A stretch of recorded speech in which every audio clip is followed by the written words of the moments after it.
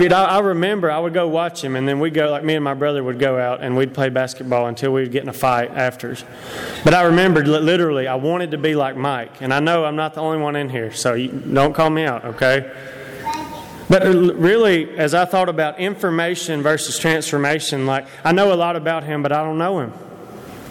I don't have his phone number. I've never hung out with him. I don't know what he likes to eat. I don't know when he's ill or if he's a morning person or what he puts in his salad, or you know what I mean. And so I read this meme the other day, and it said, we know a lot of hymns, but sometimes we struggle in knowing him. And so I was thinking about some of those songs. Tristan loves I'll Fly Away. He always wants to sing it. And sometimes some of those old hymns, you hear them, and you've grown up hearing them. And sometimes it's easy to become complacent, and you're sitting there singing them, and your heart's not in it, and you're just singing them. You're just ringing out, just like anything else. Just like you're reciting something that's from some class that you regurgitated and then it's done. And I'm not saying that song's important. Old hymns are important. But I think sometimes we got to be reminded that transformation happens, and it happens from the inside. And in this story, you get to see it happen. And so many times when Jesus comes in contact with people, when it happens, when he talks to religious folks, they have it wrong as far as this conversation is concerned. Pick up reading in verse 25 of Luke chapter 10. It says, on one occasion, an expert in the law stood up to test Jesus. Teacher, he asked, what must I do to inherit eternal life? It's a good question. It's a great question. It's the same question that they asked in Acts 2. When their hearts were touched, they said, okay, well, what must we do to be saved? The answer's still the same. Okay? Jesus comes back at them, though. Look at 26. What is written in the law? He replied. How do you read it? Jesus was so smart. He knew the answer, but look how he's flipped the script right here, okay? And then verse 27, he answered, love the Lord your God with your heart, with all your soul, with all your strength, with all your mind, and love your neighbor as yourself. So we know those two things as like the greatest commandments when they were asked, okay? What are the greatest of these, okay? Love the Lord your God with all that you have, every bit. It's easy to understand what all means, right? It's one thing to know it, and it's a whole other thing to do it. That application, I think, is sometimes what gets us. We know what we need to be doing. We sound a little bit like Paul. The thing that I want to do, I don't. It sounds kind of backwards when you read that. But we know what we need to do. But sometimes the very thing that we're unwilling to do is exactly the step that we need to make. So he says, I want you to love the Lord your God with all your heart. And then after that, he says, love your neighbor as yourself. And so sometimes we have to ask ourselves, how are we doing at these things? Like, if you think about in your life, when it comes to like the amount of time, if you said, what percentage, like your phone's got a percentage, mine's on 93 right now and moving. But where would yours be? Where is your all when it comes to your heart, your soul, your mind, and your strength when it comes to what you're giving God? Because he said that you're supposed to love God with everything that you have. And that's a challenge. It's one thing for us to know it. It's a whole other animal to try to do those things. How about loving your neighbor as yourself? You may have some neighbors that you love, and you may have some that you don't. But the reality is, Jesus is fixing to tell a story that has nothing to do with who your real neighbor is. Because that question comes up. Okay, you have answered correctly, Jesus replied. Do this and you will live. But he wanted to justify himself. So he asked Jesus, who is my neighbor? And here starts the story. So tonight, it's something for you to think about. Who is your neighbor? It's not talking about your neighbor at all. It's talking about the person that you don't associate with, the messy person, the half-bred person, the person that you shouldn't be around. That's who Jesus is fixing to talk about right here. So I want you thinking about right now in your mind, who is someone that you do not like? Don't say it out loud. It'd get awkward if they're in here. We all have somebody. Maybe somebody in here that maybe even as far as you hate that person. We all have those people. Some people are easy to love. Some of us are harder than others. But we all have someone. Jesus tells this story for a reason, because I think so many times you can have things like this figured out, but when it comes to your love and the way that you treat people, you completely miss on that. And he's saying, this is the law and the prophets. They hang on these things. Okay, so he tells this story.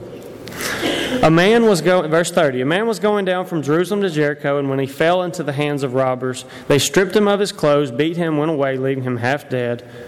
All right, it's interesting that here come two religious people, okay?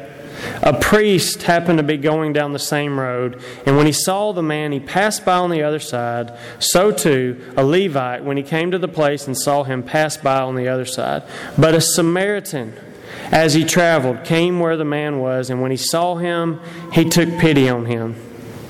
He went to him and bandaged his wounds, pouring on oil and wine. Then he put the man on his donkey, took him to an inn, and took care of him. The next day he took out 2 silver coins and gave them to the innkeeper. Look after him, he said, and when I return, I will reimburse you for any extra expense you may have. And then Jesus asked this question that's just a silly question. Which of these 3 do you think was a neighbor to the man who fell into the hands of robbers? The expert in the law replied, the one who had mercy on him.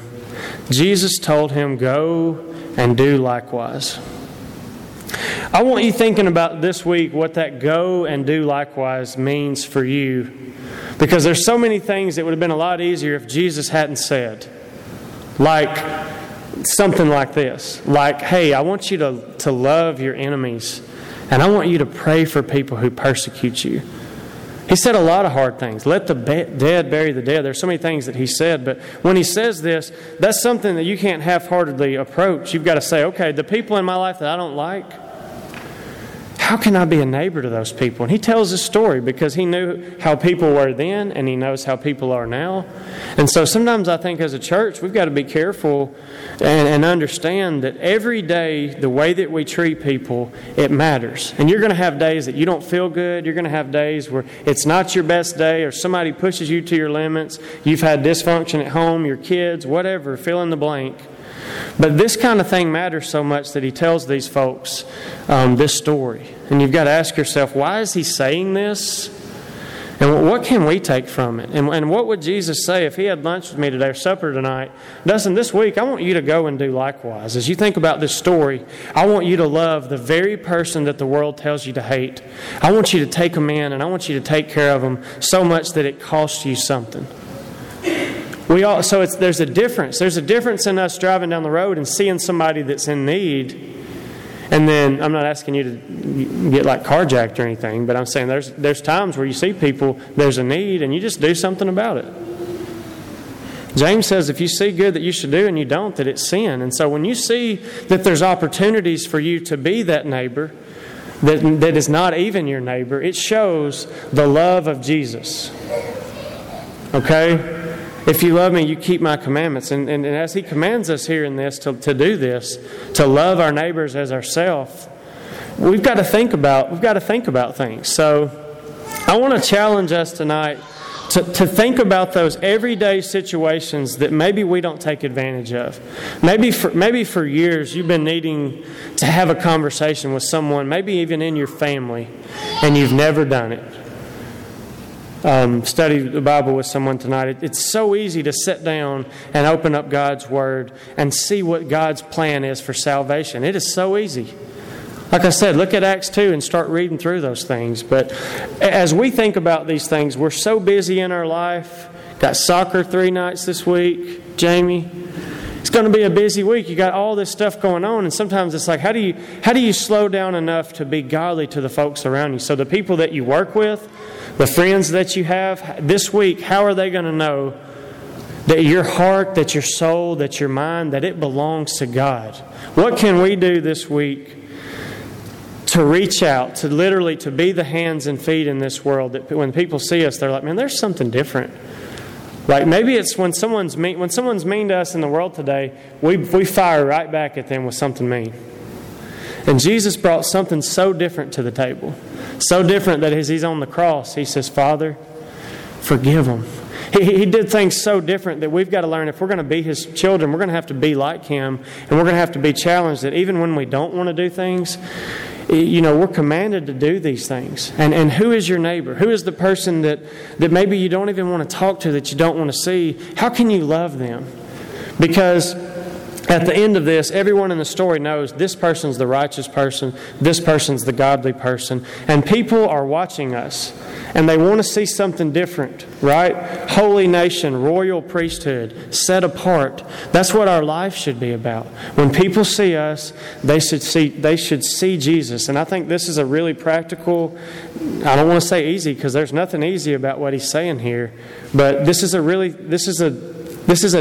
thing for us.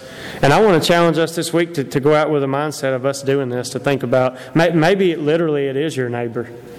What happens if you've been a neighbor to someone for years and you've never told them about Jesus? What happens if you've worked with someone for years and they don't know that you've come in contact with the blood of Jesus, and that everything in your life is different because of that, and that you have hope and joy and faith, and you're living a different life because of that? We have the greatest story in the world ever to tell. It's time for us to start telling it. It's time for us to start showing it. And sometimes you don't have to say a word at all. You can just do the right thing, and it tells the story of Jesus.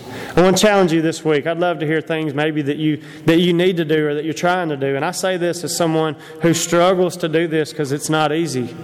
The easy thing is just to keep doing what you've always done.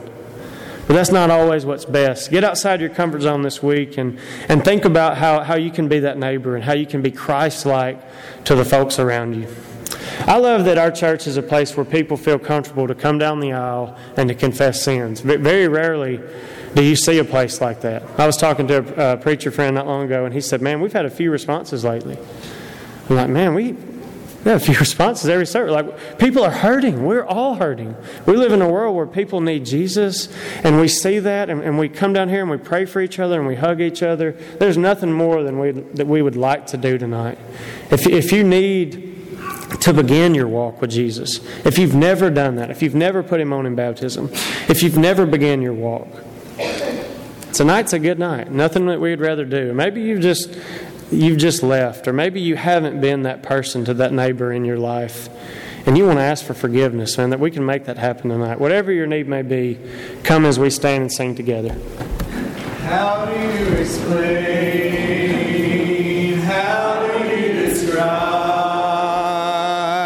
a love that goes from east to west and runs as deep as it is wide? You know all our hopes, Lord, you know all our fears, and words cannot express the love we feel, but we long for you to hear. So listen to our hearts and hear our spirits sing a song of praise that flows from those you have redeemed. We will use the words we know to tell you what an awesome God you are. Enough to tell you of our love, so listen to our hearts. If words could fall like rain from these lips of mine, and if I had 1,000 years, Lord, I would still run out of time. If you listen to my heart,